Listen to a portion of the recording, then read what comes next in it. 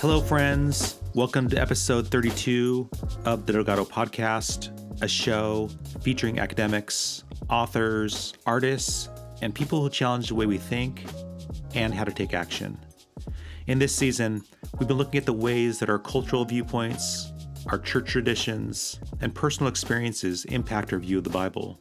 Last week, we learned from Dr. Tama Bryant Davis on how to read the Bible through a lens of trauma and how that can give us more empathy and help us to ask more insightful questions. She also talked about the stigma of mental health, ways to better support those who have suffered from trauma, and the importance of creating safe spaces at church. Today, we're going to talk about ways to make our churches more inclusive, and we'll focus our attention on ways to better support our disabled communities at church, with a special focus on understanding the needs of those on the autism spectrum. This is a special and important episode for me since I have several loved ones who are on the autism spectrum, and I know some of the challenges they face when it comes to matters of faith, communication, relating to others, and finding a spiritual home. Our guest today is Dr. Lamar Hardwick, who is known as the Autism Pastor and is the author of a fantastic new book entitled Disability and the Church, A Vision for Diversity and Inclusion, which is published by InterVarsity Press. His book provides a powerful framework on how church leaders can begin taking action to make their worship services more accessible. He reminds us that people with disabilities live in a world that is not built for them, and that the vast majority of churches are not built with disabled bodies in mind. His book is filled with practical insights for anyone who wants to help make churches more inclusive, accessible, and safe for our disabled communities. In today's podcast, we learn from Dr. Lamar Hardwick about what it feels like to grow up with undiagnosed autism and what led him to pursue autism testing in his mid-30s. He talks about what it meant when he found out that he had autism and ways that he processed the information. He also talks about the autism grief cycle, how to love and care for people with autism, and how to combat the stigma of autism at church.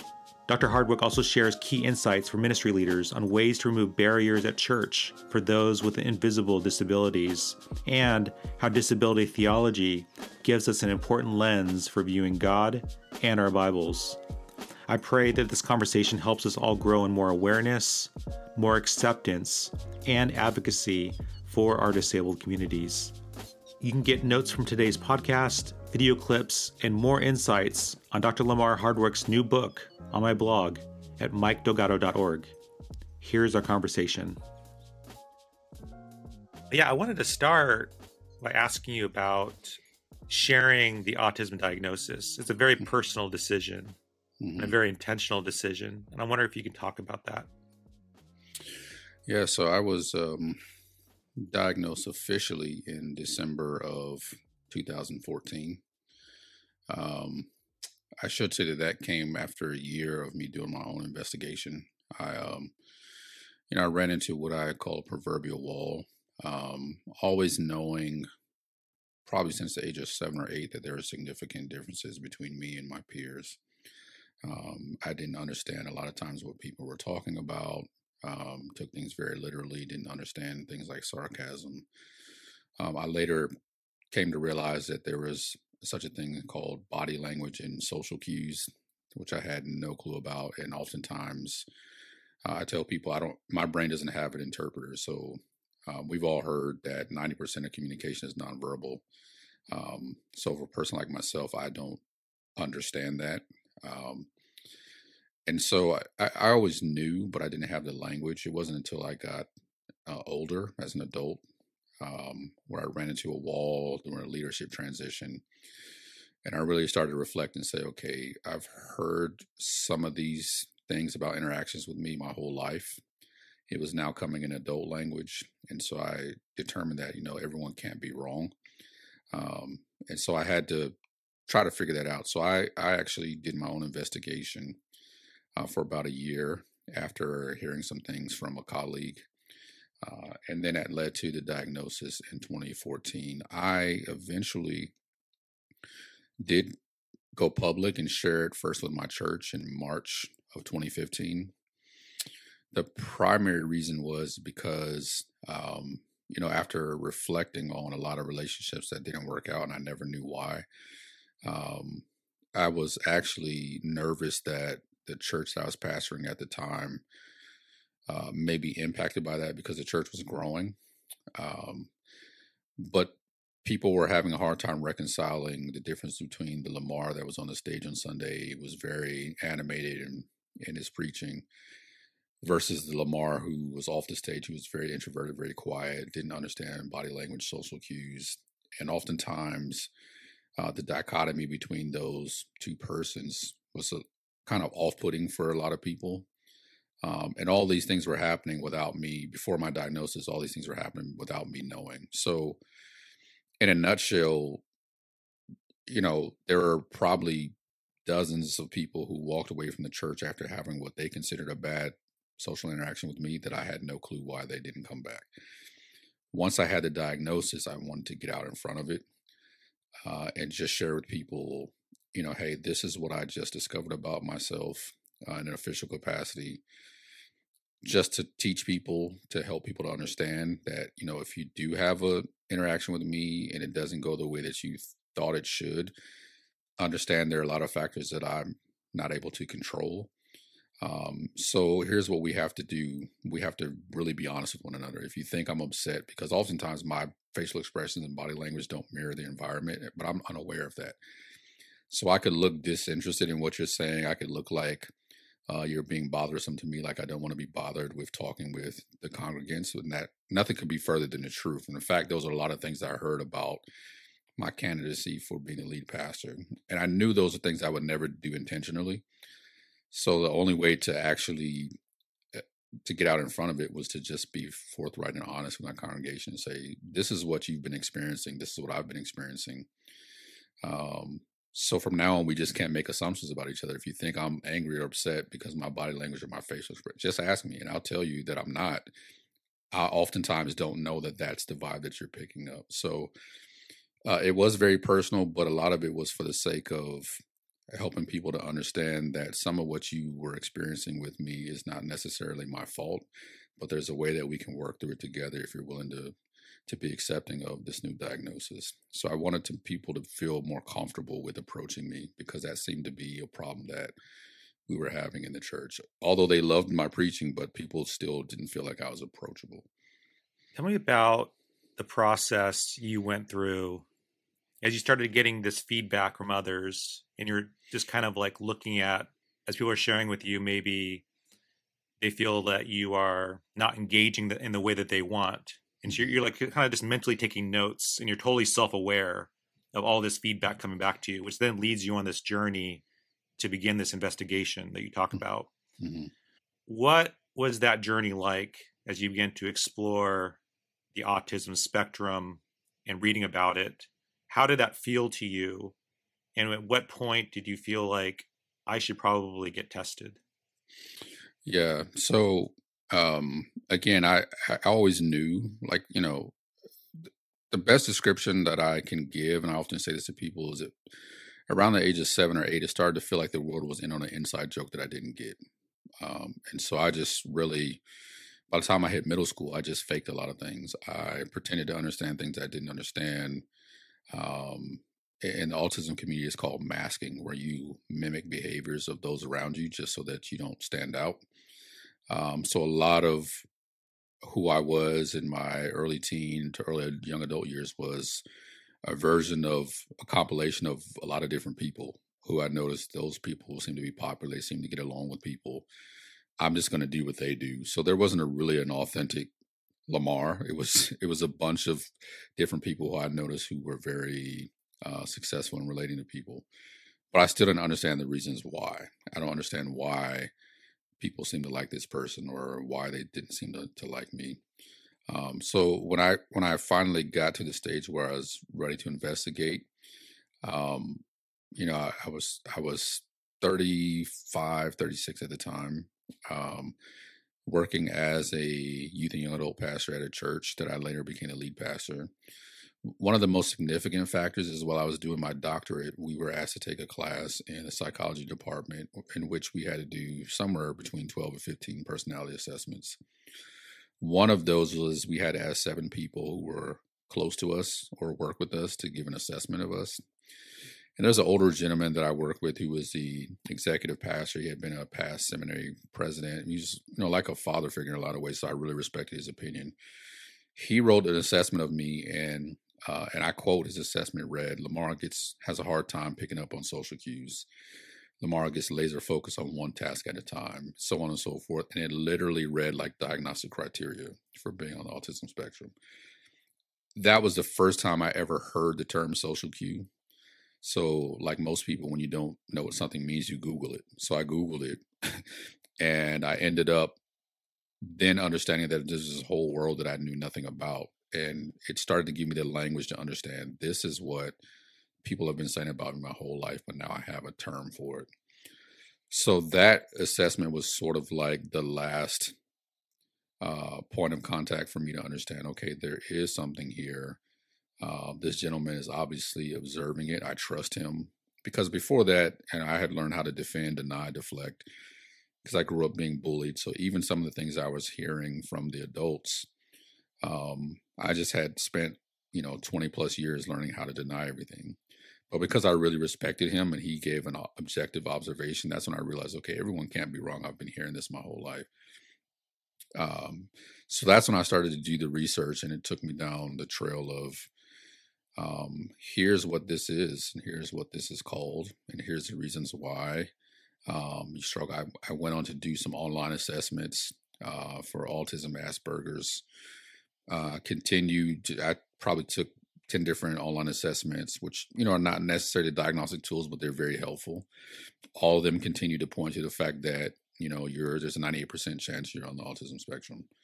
I took facial recognition assessments where you could go in and try to recognize different facial expressions. I had no clue, Mike, how many different facial expressions there really were. For me, it was smiling, which I only really was able to recognize when it's attached to laughter. So all the different facial expressions, I think there were maybe 30 something questions. I think I got 3 of them right. So I realized that there's a lot of things that I had been not aware of that even existed in the world that I lived in. And so that jumped off that whole year-long journey of investigating. And so probably at the end of that year, somewhere around the end of the year, I finally got the courage to approach my wife and say, I think I know what's going on with me. I think I know what some of our communication challenges have been over the years. And so she ended up helping me find someone to diagnose me as an adult, which is extremely hard to do, even though it's more common now. 7 years ago, it wasn't very common to find someone who was willing to do that. And that ended up resulting in weeks of assessments. My wife had to take assessments on her observation of me, doing some history, talking to my mother, my older sister. But in that process, because I had already done a little of my homework, I was 99% sure that it was going to turn out what I thought it was. So at least from that aspect, it didn't catch me off guard. I was actually looking for the diagnosis because I had longed for years for a way to describe how I observed the world and how I interacted with the world. I just didn't have the language. So for me, it was a welcoming process. Although on the back end, there were still some challenges because although it was something I sought out, after I got the official diagnosis, there was a whole process similar to the grief process because I tell people it was like meeting myself for the first time. So I actually stayed with that therapist, my wife and I, for 2 years to help me sort of unravel the complicated past because the person who I thought I was not who everybody was experiencing. So I had to really work through that and realize that a lot of the guilt that I carried from relationships that ended that I had no understanding why, I had to work through the process of holding myself responsible for things that I didn't know and didn't know how to fix. So it was a welcoming process. It was a lot of work. So I don't want people to get the impression I just got a diagnosis and everything was fine. No, it took me 2 years to work through understanding what that meant for my past and for my future. Mm. Can you dig into that grief process? Because not only are you grieving and, like you said, kind of rediscovering who you are in light of this diagnosis, but also you have loved ones, you have your wife, and you have others who care for you, who Hmm. might also be grieving um, about missed opportunities from the past. And I think about also for parents listening in, and they might realize that maybe they have a child who might have autism and might be also going through a grieving time as well. Hmm. Yeah, I think what people have to understand is natural. And sometimes when I say this, it's not necessarily popular because I think people would really rather me say that everything was all good. Um, but it can be very traumatic because you play a lot of tapes in your head about things that have happened over the years. Um, so so acknowledging that and having a therapist to help me walk through that was extremely helpful because I wasn't left alone. And then there's a reality that um, there's different types of loss. Um, one of which, and I studied this years ago, one of which is called intrapsychic loss. It's the loss of the feeling of the dreams and hopes that you had, or even the impression of who you are and your space in the world. And all of that changed. And so for parents, just understand that that's it's a natural part of the process, although it doesn't mean that there's not a great and highest potential for your child to be able to reach. And so, I think it's first dealing with what is so that you can shift and dream about what can be. Um, and so, just walking through that process and having somebody to walk with me through it was extremely helpful because I don't imagine I would be able to reach any level of success that I've been able to reach without having to unravel all of that. And so it's very much similar to the grief process. And I spent years as a hospice chaplain, so I'm very familiar with that. It's not a direct line, so you're not going to go through it steps 1 through 5, um, and sometimes those things will circle back around too, especially as you get to milestones like prom and the first dates and driving and those types of things. If that becomes challenges for your child, so you're going to have to walk through that process. But I invite people to engage in it. Don't run from it. Because on the other side of that is where you can really, really dream about what's possible for your child and then reaching their highest potential. But first, understanding that it may not be what you thought it would be, just like I was not the person that I thought I was. Um, but I am so much better because of that process. So I encourage parents and family members to lean in and don't take it as a quote unquote death sentence. There's so much life on the other side of that that is possible. Mhm. What were some things that really helped you as you had people like your wife and others who loved you come alongside to walk with you? What were some things that you found was super helpful? And also I'm curious about maybe things that were said to you that maybe were well intended but was Mm. actually hurtful.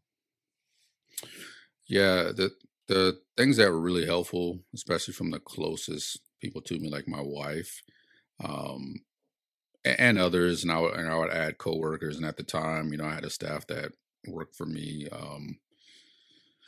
The things that were really helpful was just the opportunities to reorient people to how my neurology works, because a lot of the struggles and the miscommunication were just based on being on the autism spectrum. Your brain just works a certain way, and it's not in the majority. So I tell people often that I live in a world that my brain is not built for.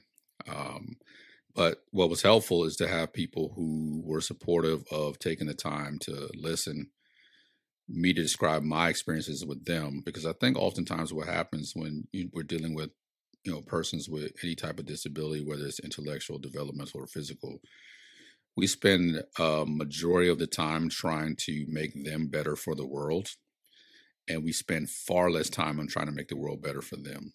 And so it was encouraging that I had people around me who were from my wife to family members to staff who were interested in how to help make the world better for me. And that meant sitting and listening to what my experiences with them are, because what led to the diagnosis is me understanding their experiences with me. What helped us to become more comfortable is for me to have the opportunity to expand on my experiences with them, why I thought the way I thought, how my brain works, how I understand communication. So even just simply things as I don't get innuendo, I don't get, if your facial expression looks a certain way and you're expecting me to know that I'm upset with you, I totally don't get that. So if you have expectations that I'm just going to understand something, I would tell people, if you don't say it, it doesn't exist in my world. So what it did is it made us better communicators, because they realized that just as instinctive as it is for them to use body language and social cues, all things that you learn around the age 18 months to 2 years old, you just have this interpreter in your brain that starts to kick in, where you know what people mean by how they say it, the way their face looks, the way they hold their hands. I don't have that interpreter, so I had to help people to understand I don't get those things. So if you're leaning on that to understand, where our relationship is at in the moment, we're probably going to always miss each other. So here's what we have to do. We just have to be extremely brutally honest with one another.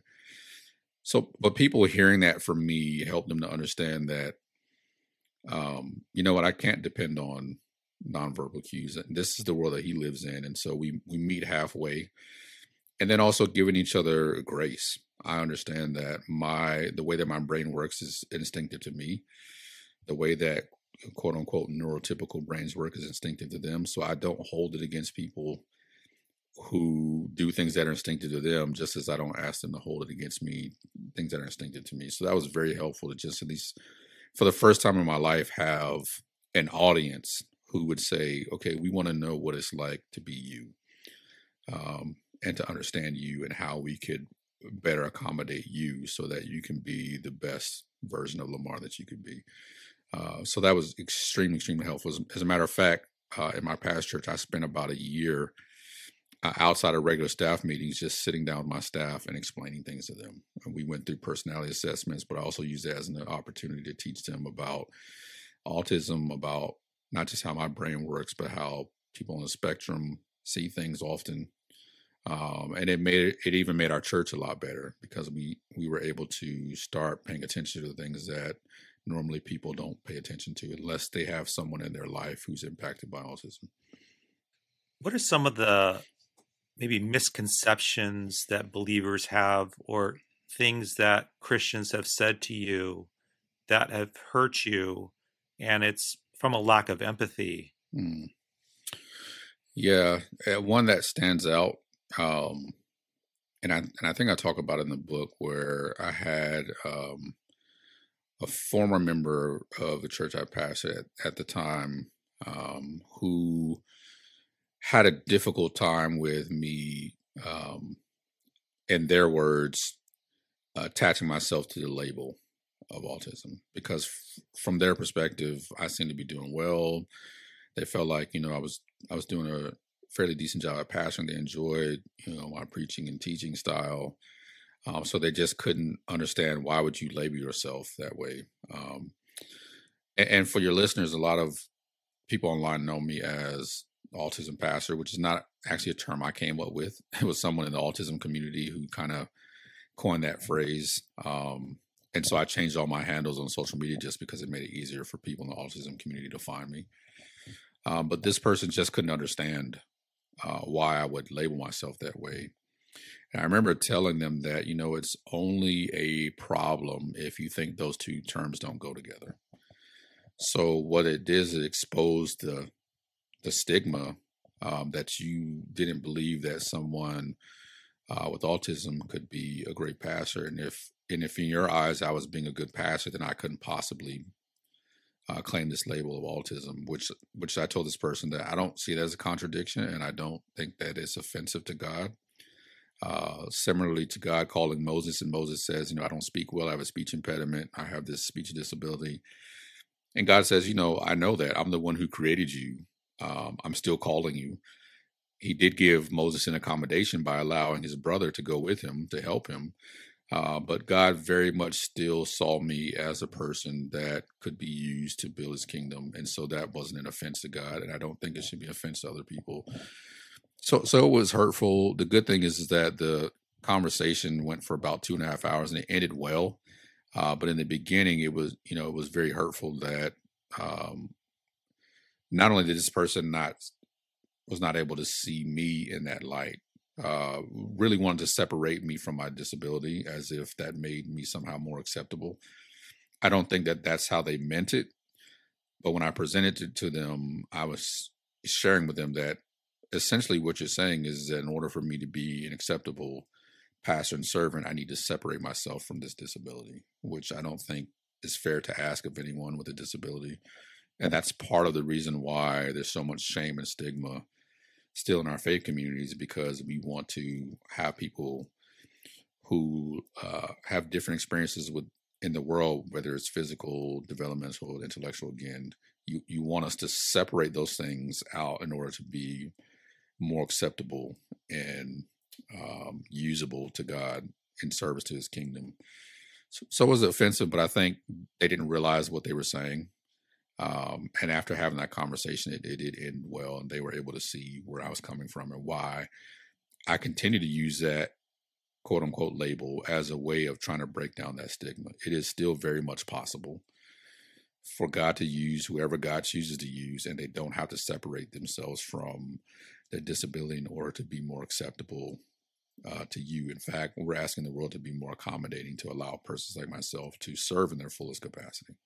Yeah, and I think it's such a powerful way to improve inclusion in the church and to show others what autism looks like in a church context and also in a church leadership context. And as you have developed a community, and as people have reached out to you from the autism community, I'm curious about concerns or things you're noticing about the church and the church's lack of understanding at times, or churches that have built barriers to those with autism. Yeah, I should say that most of what I see, and this is not always the case, most of what I see is unintentional barriers that sort of are rooted in just ignorance. And I don't use ignorance in a negative way. I use it in a way of just not knowing. So most of what I've encountered is churches not understanding some of the unintentional barriers that they put up. A large part of that is, and you talked about leadership, a large part of that is, I think that a lot of churches, particularly in the West, because that's what I've studied, a large section of churches in the West have followed the patterns of what it means to do church, but that sort of standard was set by a group of people who all shared the same neurology. And so when you look at the standard practices in most churches in the West, you'll find that there were probably no persons like myself who sat at the table and helped to decide how we shape our worship services, our small groups, Sunday school, if that's what your church does, our mission, vision, and values. There were not a lot of autistic people who were at the table who were saying, that's good, but for someone like myself, that could be a challenge. So whenever you have the same group, same types of minds creating anything, it's always going to include some unintentional barriers that are just due to ignorance, just not knowing. So a lot of what I've seen is just simply the way that we do church has never really included not just people with autism, but the voices of disabled people at the table to help shape what the church should look like. So naturally, you're going to have these obstacles and barriers, which is why you don't see a lot of people with autism or other disabilities in the church, because these barriers have been put up. So, just a great practical example of that. One of the things that I got rid of in my last church and even in my current church is most churches will have a section during the service where they encourage guests to greet one another and to, find someone new and shake their hands and hug, which is a very typical part of the Western church. And it's a very needed part for those who you want to create a high touch environment. Well, for persons like myself, who have severe social anxiety, or even other persons who have anxiety disorders or OCD. People have sensory processing issues like myself who don't necessarily like to be touched unless they initiate it. Those are unintentional barriers. So I kind of did a straw poll, not a scientific poll, in both of the churches that I've pastored over the last 11, 12 years. And a large percentage of the people who were coming late to church, missing the worship experience, were coming late to miss that part. They weren't coming late because they didn't like the music. They weren't coming late because they were just late people. They were coming late because somewhere in between the second and third song, there's this time where you are forcing people to interact. And for people with, again, OCD, social anxiety, sensory processing issues, even just extreme introverts, that was extremely uncomfortable time of the service, and they'd rather miss that. So they get there, they time it to get there at the time of the sermon. Now, these are the people that we complain about every week. Why is everybody coming late? We tried all these different tricks to get people to come early, give away prizes at the beginning, all kinds of things that churches do, not realizing that we put up an unintentional barrier for persons like myself. And it actually increased the number of people who were actually showing up on time because they didn't have to fear participating in a part of the service that exacerbated their invisible disability. So that's just one example. But when you create churches again, and we include different parts of the service, and the worship service is just a small part of it. But when we create services and craft services, and we don't have persons at the table who can represent various disabilities, we always end up with those types of things happening. And then we wonder why there's a large segment of people who don't participate in those types of things that our church is offering. So that's just one example of how a lot of times churches put up barriers that are unintentional. It's just they don't know. They don't know that that's a problem for a lot of people. Yeah, and I think what's also hard on top of that is, like you mentioned, the social stigma. And also, I'm thinking about parents with kids who have autism, and you give some fascinating statistics around how many families end up leaving church when a loved one has autism, because it can be so difficult.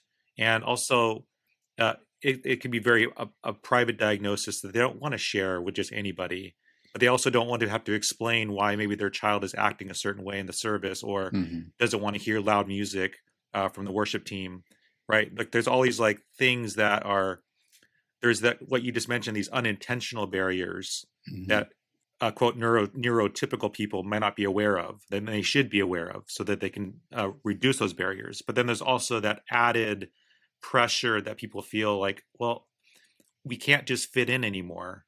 Like this isn't working. And I'm wondering, maybe you can talk about that situation where, because it's really heart-wrenching to see families who want to be included, they want to be part of the church community, but they feel different. They feel like, I can't fit in anymore. Yeah, I think one of the things that I discovered in sharing my diagnosis was a huge win for the church that I lead now, and the church that I previously led when I disclosed my diagnosis. And that was, it gave some room for us to start chipping away at the shame and the stigma. It became much more comfortable for families, whether they wanted to disclose an official diagnosis or not, to talk about some of the challenges that their child or their teenager or their young adult may be facing, and why they didn't seem to fit in. So a lot of times I think one of the largest things that the church can do is to make the church a safe space and a brave space for people to talk about the things that are traditionally taboo in the church and even in society, and to chip away that shame and stigma. So once it became an open conversation, it actually helped us as a church to get more information from parents, or for those people who were not showing up to church, or to understand why that one family or those three families only showed up to church once every 6 to 8 weeks. It wasn't that they were any less committed. It was because of, like you're saying, they're struggling and they don't fit in. And sometimes they just have, a heck of a week, with all the doctor's appointments in school and IEPs, that they just can't get to church every week. And so from the outside looking in, We're judging commitment levels, and really it is a matter of creating an environment where they're free to talk about the reasons why they're not very engaged in the church, whether it's they don't fit in or they just have a lot of extreme challenges. They're tired by the time Sunday comes. But I found once I stood up as a leader and said, this is my diagnosis, it made it okay for everyone to talk about. So we did have a large number of people who divulged official diagnoses, but we also had a large number of people who said, these are the accommodations that my child will need if you're going to include them into children's ministry on Sunday morning. So we didn't necessarily need an official diagnosis. They gave us the tips and tools to say, if you want little Johnny to be a part of this, here's 5 things that you can do to make sure that he's included. So everything from sound. So, we started providing noise canceling headphones, fidget toys, sensory rooms, things like the parents would write down on index cards, if he displays this behavior, try these 3 things. If he does this, do these 2 things. I'm sending him with his favorite blanket, or I'm sending him with his favorite fidget toy. All ways of those families coming alongside us as a church, because oftentimes I think what happens is churches kind of know on the periphery that some of the things that we're doing can be barriers, but it can sometimes feel so overwhelming, like we don't know what to do. When you created the culture in the church where it's safe to talk about that and families know they're not going to be judged, they'll tell you what needs to be done in order to include them. They'll tell you the things that are barriers for them. And so I just found that the number one tool to creating a better environment was to make it safe to talk about those things, so people don't have to hide and be ashamed and embarrassed that, yes, my child may yell out in the middle of the service, but now that we know that it's okay and the whole church is not going to turn around and stare at us, or the pastor or the deacons are not going to ask us not to come back. Once we know that, we'll share with you everything that you need to know to be able to create a space that's accommodating for us and our family. So I think it starts with the church being brave enough to talk about things that it doesn't talk about. Preach and teach about it. Have it as a part of your small groups. Make it an environment where people are constantly trying to learn about various disabilities and some of the barriers that the church has put up, whether intentionally or unintentionally, and then allow those families to have a voice to say, these are things that are problematic, and we can help you to be able to change those things if you're willing to change them. That's beautiful. I love all the accommodations that you've made, and really just by listening to the congregation, listening to the needs, and then also how you built such a safe and inclusive culture where people feel free to be able to share their feelings. Like that, that's huge. And I feel like because some of these conversations can be very uncomfortable to have, so I see reasons why many churches won't have them, because it can be uncomfortable. And I'm wondering, do you have advice for those church leaders, ministry leaders who they're listening to you, they've read your book, and they're realizing the importance of creating these safe spaces, but they've never done it before. And they're just wondering, like, what's like a first step to begin that process? Yeah, so I would say start small. It doesn't have to be something that's overwhelming.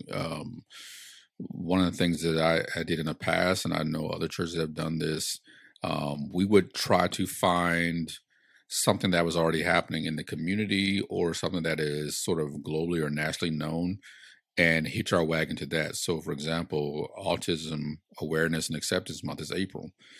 That's a great time. If your church has never dived into any of these topics, just take that month and maybe have some information from a lot of great organizations that are doing this type of work. Provide that as a part of the church. Maybe share a video. Maybe have a family from your church to share, 2-3 minute video of what it's like. So there's lots of resources. I think pastors and leaders need to understand that you're not alone in this walk. So you don't have to be an expert. You can tap into a lot of resources that are out there that can help you to provide some resources to your church. So start small. And my past church, I haven't had a chance to do this in my current church because I've only been there 2 years, and COVID has taken away a lot of that. But From my previous church, we just started with an autism in April. We did a breakfast on a Saturday, and we just started there. Some of the local restaurants were kind enough to sponsor the breakfast. We asked for a $5 donation so that we could start building the pool of necessary funds to buy some of the equipment that we needed. And people are glad to donate to that once they knew what the cause was. And then I would just teach about autism for 20 minutes, and then introduce people, have people start, have a couple of professionals there from the community, therapists, those types of things who could also help answer questions.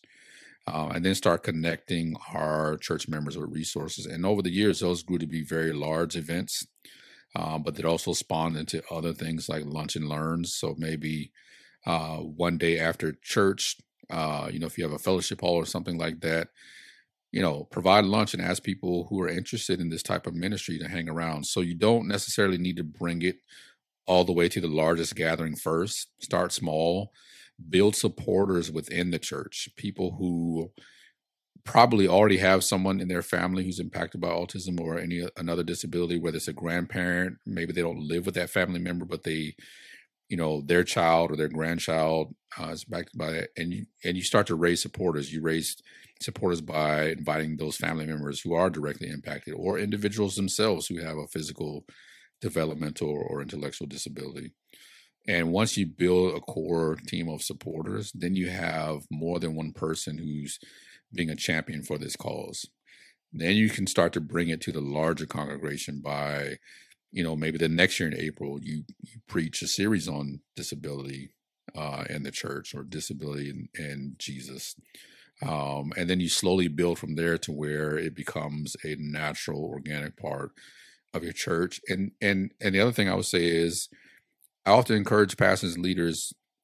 I'm not necessarily asking you to do anything that your church doesn't already do. Stick to your mission, vision, and values of your church, your program. If you do small groups, do small groups. If you do Sunday school, do Sunday school.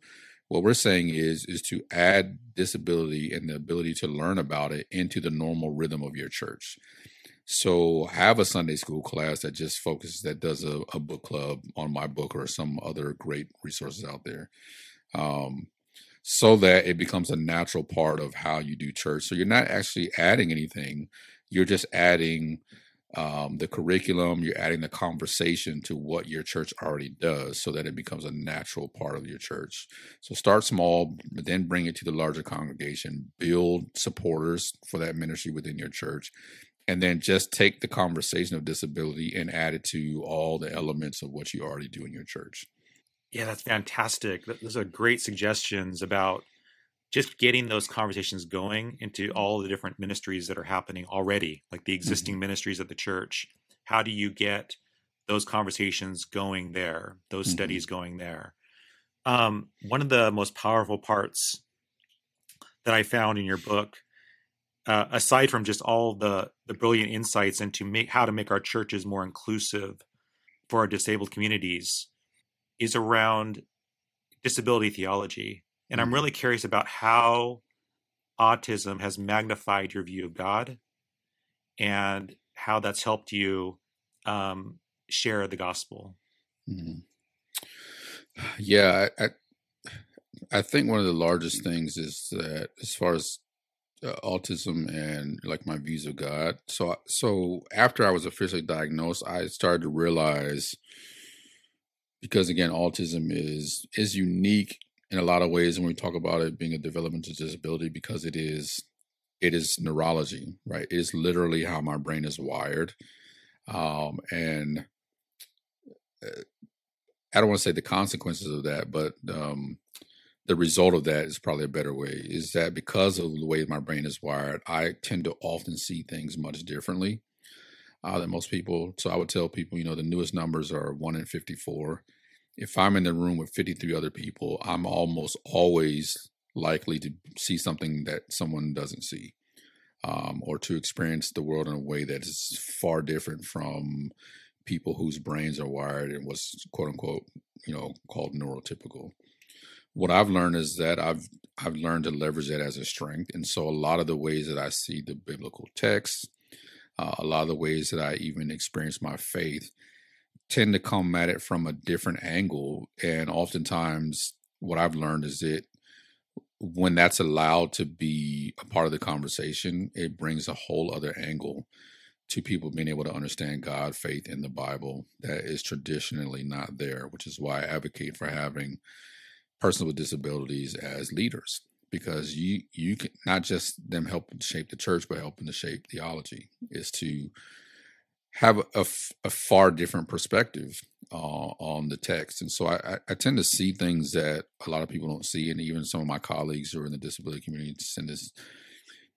One of the things that I talk about in the book is that, all theology is contextual, which includes the fact that we have to understand that we don't just have bodies, we are bodies, which means everything that I experience in this world and in this life and even in faith comes through the filter of the body that I've been given, which then gives me an entirely different perspective. One of the things that I share also in the book is that one of the primary images of Christianity in the New Testament is this idea of flesh versus spirit. And Paul talks about that a lot, and he does a lot of great theology on that. Who better to help us to understand the realities of that than persons who are living with disabilities? Because for them, it's not just an idea. I literally live with things that my brain sometimes does in my body that I don't want it to do. And what I tell people is my faith often has to lead a rebellion against my body, because sometimes my brain, whether it's extreme sensory processing, if I get into a situation where my brain is overloaded sensory wise, I can spend the next 2 days in bed. But I also have to have the faith to know that, that's not something that can totally control and define my life. And so there are a lot of persons in the disability community, whether it's intellectual, physical, or developmental, who have that as a real challenge. It's not just ideology, but it brings such a vibrancy to understanding God in a different way and theology in a different way, because it's not just something that we talk about. We actually have to live every day with this contest between our faith and our spirit and our bodies.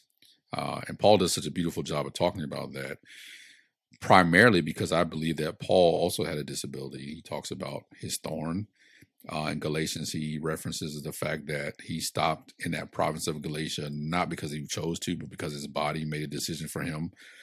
And he goes on to say that some of them were so kind to him that they would have given him their eyes if they could have, which is a nod to the fact that he was going blind. Some of the early church fathers were actually persons with disabilities. Even our understanding of the Trinity, the doctrine of the Trinity, first came from a church father who actually happened to be blind. So there's a lot of ways that people with disabilities experience the world and faith in God in ways that are not necessarily typical. But when there's space allowed for that, it creates a much healthier and vibrant theology of who God is, and how we experience life. And I think it just adds to our understanding of how to properly understand the character and the nature of God and all these other doctrines that we hold so dear. We get a fuller picture of that when we allow persons with disabilities to add to that conversation. And I got to say, I stopped in my tracks when I was reading your book, when I came upon the section where you talk about a disabled God. Mm. And I'm wondering if you talk about that. That is such a powerful phrase. I had to stop right there and underline it. And I wonder if you can kind of unpack that. Yeah, so I was carrying on some of the great work for those who are not familiar with her, the late Nancy Eastland, who was a professor at Cantor School of Theology at Emory University, where I got my Master of Divinity. And she herself was disabled. She wrote a book actually called The Disabled God. I quote a couple of her chapters in there, just really picking up on that work. So that derives from something that I think that we don't often really think about, because I think most of us who grew up in the church have been taught a sanitized Sunday school version of the crucifixion. And so one of the things I talk about is what a real Roman crucifixion would have looked like. So we're starting with the premise that we believe as Christians that Jesus is God. If you look at what a real Roman crucifixion would have looked like, it would have been terribly not just torturous but disabling. The 9-inch spikes would have went through his wrists, which I talk about in the book, which would have torn somewhere between 7 and 8 tendons. In a real Roman crucifixion, the legs would have been turned sideways, and a spike would have been driven somewhere around the Achilles tendon, which would have torn that. And I've torn my Achilles tendon. I talk about it in the book. That is not an easy injury to get over. So if Jesus does come back and his resurrected body still bears the marks of that torture, which meant they were not healed, we've got to wrestle with the fact, what does that mean for us understanding his relationship to disability?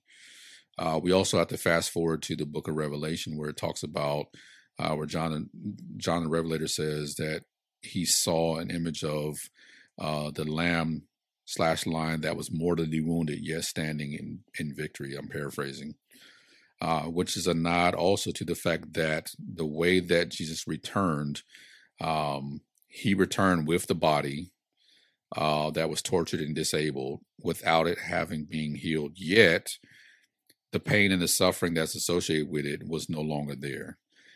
What does that say about the fact that he chose to identify himself, even to Thomas? He chose to identify himself by the disabling marks that he occurred as a result of him becoming one of us, becoming human. So a lot of Easton's work and my work says that, okay, if that's true, and we can read that in scripture, we have to wrestle with the fact that Jesus bore the marks of disability. And if he is God, then that's where the term the disabled God comes from. What I'm challenging people to think about theologically is that says a lot profoundly to God's relationship to ultimately identifying with a very marginalized group. And Jesus goes to the extreme to which he will identify with the human experience. So in that day, often it was women, orphans, the disabled, who are the most marginalized group. So between, that and anywhere in between, Jesus is able to identify, to the extent he goes all the way to the extreme, to be able to identify with a very marginalized group who had physical impairment. And so I think we really have to wrestle with those texts in scripture and to understand the lengths by which God allowed himself to be disabled to identify with the full breadth of the human experience. So much so that when Jesus returns back to life, he doesn't erase that. He uses that as the identifying marks to which he communicates his resurrection. So I just encourage people to really, really wrestle with that and to ask ourselves, what does that say about God? That is so powerful. And I feel like that disability lens just magnifies the love of God even more.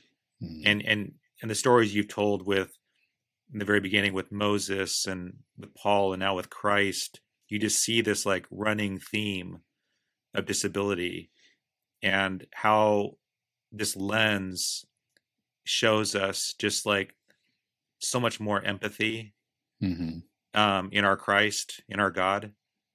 And certainly your book, as you have outlined ways that our churches, our ministry leaders can do a better job to build more safe, inclusive, empathic churches, is just, you've done such a beautiful job with your book, providing really practical steps and also giving us a better perspective of what it's like to have autism and how we can better serve our autism communities. So I want to thank you so much for writing this. I found it super helpful and it's super practical as well. So thank you so much. For those that want to follow you, want to read more of your work, what's the best way for them to do that? So I have a website. It's autismpastor.com. Again, autismpastor.com. Typically, that's the best way because when you go to the website, you can find links to my books, especially the latest one, Disability in the Church, my podcast, which is fairly new, my blog where you can read a lot of the blogs and articles. Even on the front page, it has links to some of the most read articles that I've written for other organizations like Christianity Today and other places. So it's sort of a clearinghouse, and there's ways on there that you can contact me. But if you're primarily looking to find me on social media, on Twitter as Autism Pastor, on Facebook, I have my personal page, Lamar Hardwick, but also another page, Autism Pastor. And then honestly, I've tried to not be hard to find by design. So even if you just Google my name, you can pretty much find out how to get in contact with me and any work that I've been working on. Awesome. Well, Lamar, thank you so much for being on the podcast. Thank you for having me. I enjoyed our discussion. Thank you so much for listening to this conversation with Dr. Lamar Hardwick about his book entitled Disability in the Church, A Vision for Diversity and Inclusion. It's a beautiful and eye-opening book on ways to make our spiritual homes more inclusive, especially for those with disabilities. So, how has this conversation on disability and the church impacted you?